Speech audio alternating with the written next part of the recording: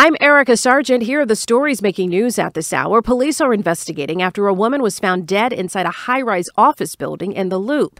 Officers tell us a cleaning crew found the 40-year-old woman dead on the 6th floor of the UBS Tower at 1 North Wacker.